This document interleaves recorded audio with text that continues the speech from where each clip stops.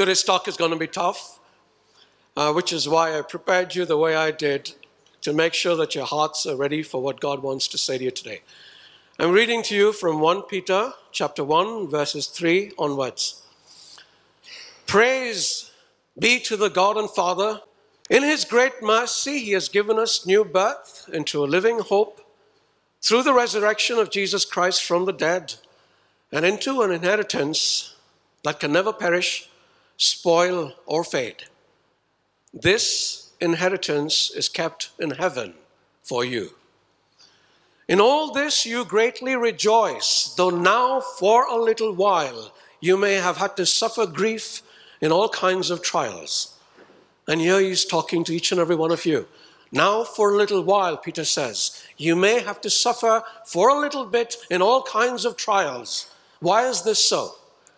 These have come so that the proven genuineness of your faith, of greater worth than gold which perishes, even though refined by fire, may result in praise, glory, and honor when Jesus Christ is revealed. This, my brothers and sisters, is the word of the Lord.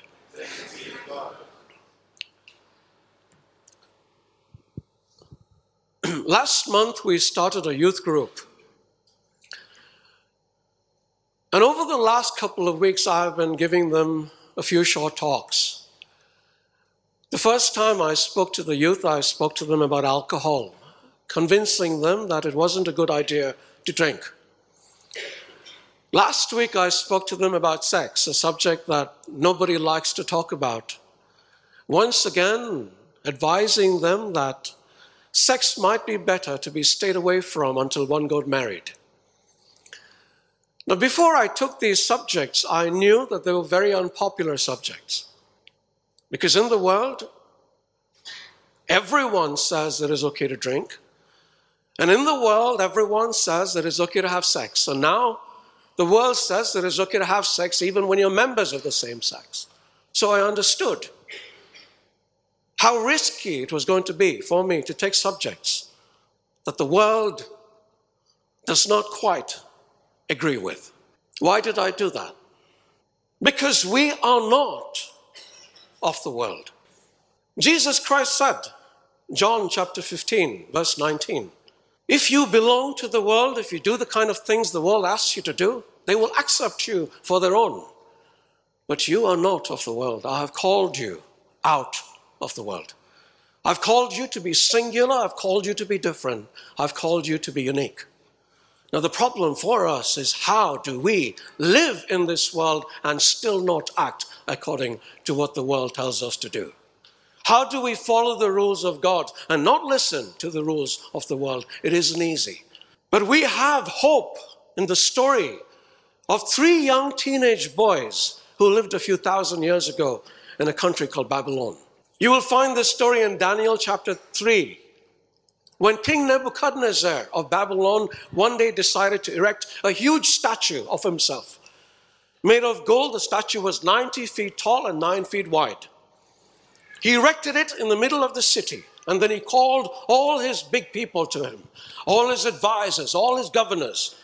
And then when they stood in front of him, the elite of Babylon, he declared that every time in Babylon, when any kind of music started to play, when the horn blew, when somebody puffed on the flute, when the zither played, everyone had to stop whatever they were doing and bow down before the statue. Basically, he was saying, every time the band begins to play, you are going to kneel down and you're going to acknowledge me as your God. What happened after that? The entire world obeyed. I mean, when the emperor decrees something, the world has to obey. Otherwise, they would be thrown into a blazing furnace of fire, just as the king decreed. And nobody wanted to be burnt alive. Nobody except 3 young men. Does anyone know their names? Shadrach, Meshach, and Abednego. These were 3 people who had been taken prisoner when King Nebuchadnezzar's army marched into Jerusalem. As prisoners over there, they were adopted into King Nebuchadnezzar's government and used by him in service. But these three people said, King, we might serve you, but we're not going to bow down before you, because we will bow down only before our God. Now, a few courtiers around there heard that these three people refused to bow down before the statue. So they went to the king and complained. They said, these are three people that you've chosen. These are three people that are favorites of yours. They're not listening to you. The king was furious. He sent for them. And he said, okay, I heard that you're refusing to bow down before my statue, but I'm a fair man. I give you one more chance. Tell me, the next time you hear the music begin to play, will you bow down before me or not? And the three men said, no. We are sorry, but we cannot bow down before anyone except our God. The king said, I will throw you into a blazing furnace. The three men said, you do with us whatever you want to do with us, but we will not bow down. Our God will save us from the fire, but even if he does not, we will not bow down before anyone except our God. The king was furious. He had the furnace made 7 times hotter, and he had these three men thrown in. The furnace was so hot, the men throwing them in burnt alive. But these three men, nothing happened. And as the king and his courtiers watched, the king suddenly remarked, did we not put 3 people in the fire? Then who is that 4th person over there? He looks like a son of the gods. In amazement, he had the furnace opened. These 3 men brought out and examined. Their clothes were not singed, not a hair was burnt, even the smell of the fire was not on them. And the king acknowledged that the God these people believed in and worshipped was the true God. And he declared that everyone in the land was to acknowledge this God as the one true God. What's the point of this story for us? This story-based relation has relevance to every single person sitting here. Because like in this story, there are people, not of God, telling us what we need to do. In this story, there were circumstances. And what were the circumstances? King Nebuchadnezzar ordered a statue built of himself. Today, all around the world, governments, if not people, are building statues. They might not be of themselves, but they are of foreign gods. And they're asking that we bow down and worship these gods. There are, of course, the gods that we all recognize so well, the God of money and power and fame and prestige and success and importance. But there are also other gods they're erecting. Gods of free sex, gods of deviant sex. Man can have sex with man and woman can have sex with woman, and nobody thinks twice of it. People can kill their babies. Mothers can kill their own babies. And that's another big statue that the world is building everywhere. And in most countries it is legal for the mother to kill their own child being born in the womb. These are circumstances. Drugs are being made legal in many countries. The United States is looking at making marijuana legal now. How long before cocaine is and heroin is? These are circumstances. Why are these circumstances coming into play? Because some people want control. King Nebuchadnezzar wanted control. He wanted everyone in his kingdom to acknowledge that he was king. And more than king, he wanted everyone in his kingdom to acknowledge that he was God. So he constructed this big statue.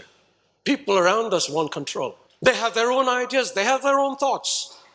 They're totally different from God's. They're totally different from any decent thoughts that people could have. But they want to exercise control over everybody else who might be sane. It doesn't matter that in many of these countries, it is a minority of people who want what is evil. A minority, mind you. But yet somehow, they have reached power that makes them dictate to the majority. Control. So what do then? They command. Just like King Nebuchadnezzar commanded. You either bow down before my statue or I will have you put to death. I travel around the world, as you know. I go to countries in Europe. I go to countries in North America.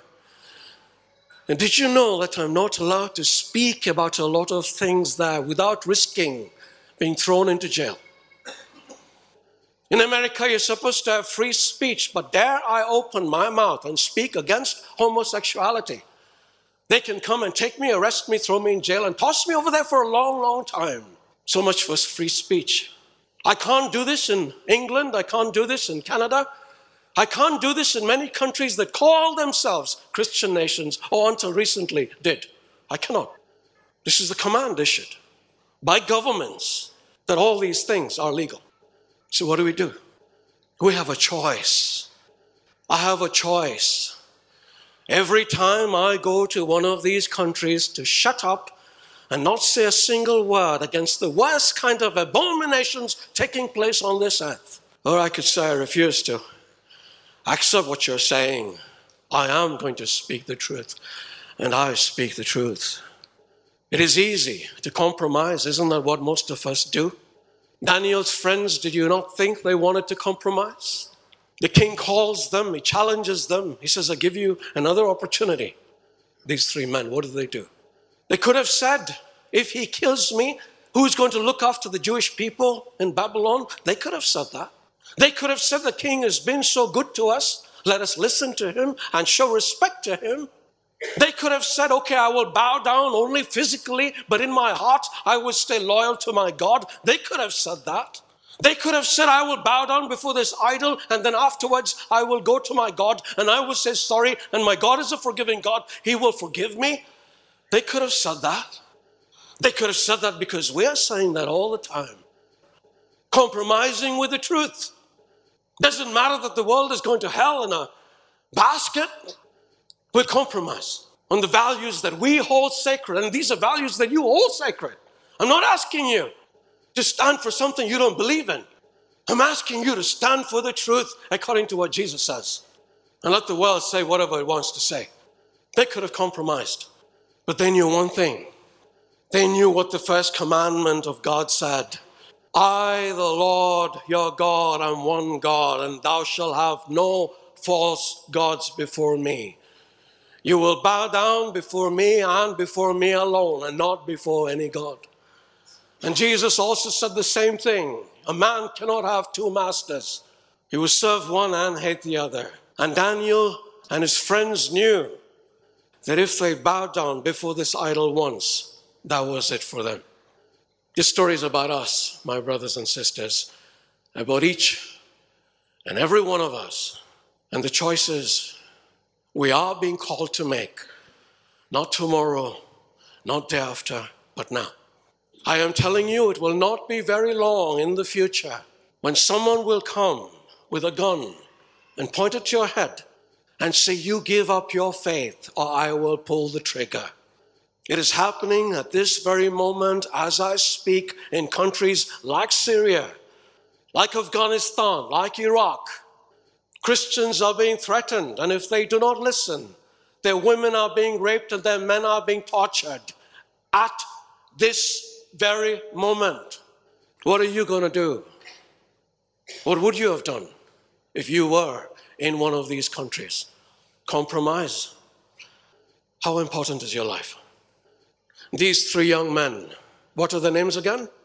Shadrach, Meshach, and Abednego. Does anyone know their names before King Nebuchadnezzar changed them? Daniel chapter 1. You need to know these names because they are going to be your heroes from now on. Hananiah, Mishael, and Azariah. I want to tell you what happened to them when they first came to Babylon. King Nebuchadnezzar ruled this empire, and one day he sent his army marching into Jerusalem.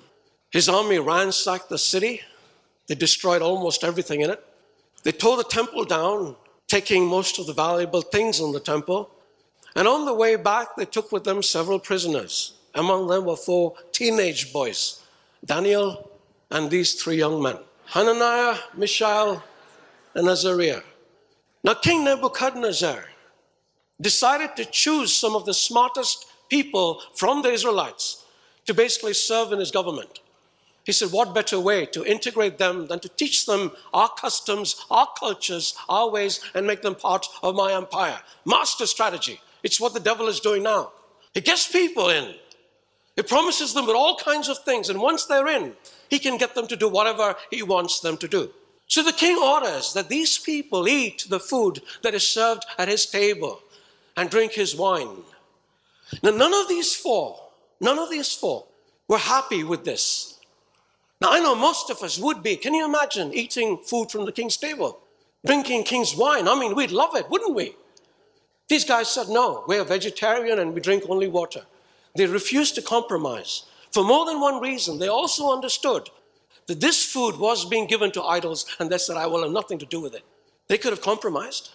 They could have said, what is it going to hurt for us to eat a little food and drink a little wine? No harm in it. Everyone's doing it. But they said no. Why? Because they knew the moment they started to compromise on their principles, everything after that just falls to pieces. Listen to this very carefully. The moment you begin to compromise on what you hold sacred and what you hold valuable, everything else is destroyed like that. Try it with sex. And if you're married, many of you are, tell yourself there is no harm to go out with another woman. Maybe kiss her a little bit. Maybe hold her a little bit. Maybe tell her how much you love her.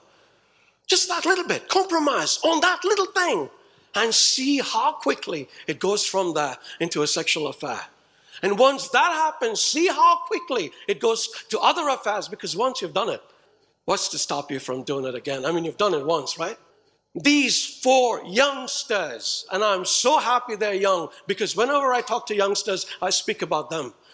These four youngsters said, nothing doing. I am not going to eat your food. I'm not going to drink your wine. They had a challenge with the steward and then say, you give us vegetables and you give us water. And at the end of 3 weeks, if we're less fit than anybody else, then you come and ask us questions. To the steward's surprise, at the end of 3 weeks, they were fitter than everybody else by their diet and by their faith in God. Now see what happens. God blesses them. They're involved in the kingdom. They're governing people. But the king wants everybody to bow, including these people. And these people says, nothing doing. You think you can buy my soul? Forget about it. Nothing you give me is going to do anything to make me bow down before you. So the king said, okay, we're going to throw you in the fire because you're not listening. And now listen to what these men say. It's important. My God will save me. But even if my God chooses not to save me, I am not going to bow down before you. Job said the same thing. You know, he was one of the richest men in the world at the time, and he started losing everything, all his money, all his livestock, all his property, even his family. In the end, he had boils and sores all over his face. And he told God, God, you do whatever you want with me, but I'm not going to say no to you. I'm not going to turn my face away from you. Anyway, these three young men told the king, forget about you. I'm not going to listen to you. I'm not going to bow down before you. The king was even more furious. He had the flames made 7 times hotter. And he had these 3 men thrown into the fire. And then suddenly, in the middle of the flames, somebody else shows up. And who is it? It is what the king thought was a son of the gods, not understanding that that person over there was the Son of God himself, a prefiguration of Jesus Christ standing in the midst of 3 people who refused to bow down before a false god. We hear a lot of testimonies here. People being healed, cancer, tumors, tuberculosis, all kinds of diseases. We hear of testimonies over here of people delivered of all kinds of addictions. We hear of mighty blessings that God showers upon us. But do you know the greatest testimonies that I see every day? It is to see people suffer with a smile on their faces. I know a young girl called Rania. She figures in many of my testimonies because God healed her of cancer and tumor. And now there is nothing physically wrong with her yet. She is in tremendous pain. Every few days, she has to be admitted to hospital because she simply cannot bear the pain that racks her body. And all the tablets she takes stand for nothing. In hospital, they have to give her morphine to take away the pain. It is that intense. But when you look at her, when you see her, I am telling you, you will not know the suffering that she's going through. Because when she is in the fire, I can see somebody else in the fire with her. I can see Jesus Christ. I know another man, his name is Ajit. He's very close member of this community, and the doctors say he is dying. He doesn't believe that. And I went to visit him 2 days ago in his house. He was in hospital. He said, I don't want to stay here. I want to go home. So he is in his house, sitting on his bed with a tube bringing food into his body. And why is food being brought into his body? Because his digestive system is not working any longer. It cannot break down food particles, so he has to be fed little drops of food to keep him alive. But whenever I see him, you know what I see? I see him standing in the flames, but I see Jesus standing next to him, because I am telling you, I have never seen joy like this, even in the faces of healthy people. These are testimonies. And these are greater testimonies. I'm telling you, the greater testimonies are people who walk through life struggling, in trials, suffering, but still with the joy of God radiant in their faces. And when the world sees people like this, the world sees what King Nebuchadnezzar saw when he looked into the furnace. He saw 3 men over there standing without a care in the world, while standing right beside them was a man who looked like a son of the gods. You need to be like that. You need to have faith like that. But that faith comes from believing in God and saying you will bow down before no God except the true God. And it doesn't matter what the world tells you to do. It doesn't matter what the world tries to bully you into doing. Refuse to do it. They could throw me into jail because of this talk, even though I've not really said anything. This talk, my talks go out on the internet. They're produced on DVDs and they circulate around the world. The next time I go to America, they can pick me up at the airport and put me in jail. Let them do what they want to do. You know what? I have somebody standing beside me, and he is the Son of God. It is easy to compromise. It is not easy to stand for the truth. I did this with the youngsters. I want to do it with you. Now imagine I'm a guy who wants to sleep with Cheryl. I mean, she's pretty enough for that. What does the world do? What do guys do? Now, guys, don't look so embarrassed, okay? Do you love me? I mean, that's reason enough to sleep, right? There's reason enough for women these days to sleep with a man. Doesn't matter that they have been taught not to do that, not to give their body to anyone who asks for it. But that's what guys do, and many times it works. If you really love me, you'll sleep with me. Cheryl is a little tougher than most girls, and she says, no, I'm not going to do that. If you really love me, you will not ask me to sleep with you. You'll wait until I'm ready, and I will be ready when I'm married. But then men are something else altogether. They don't give up easily. The whole world is doing it. Look at X and look at Y and look at Z, and all they're doing is sleeping with each other. Why can't you sleep with me? And Cheryl will say, I'm not like those girls. I have certain beliefs. I have certain principles, and I will not do it. But everybody is doing it. And Cheryl says, then go to everybody. Why are you coming to me? But I love you. In the end, it always comes back to that. And guys are stubborn. Guys are stubborn. Isn't that right, guys?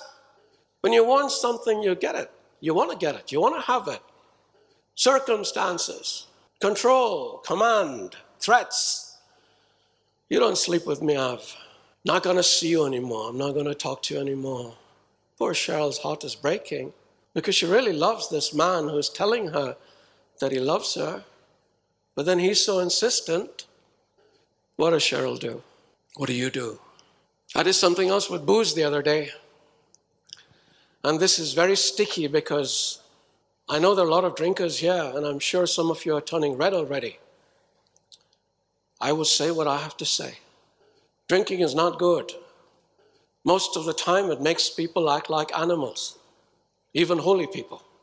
And I've lost count of the number of holy people who've done things they shouldn't do because of the influence of alcohol.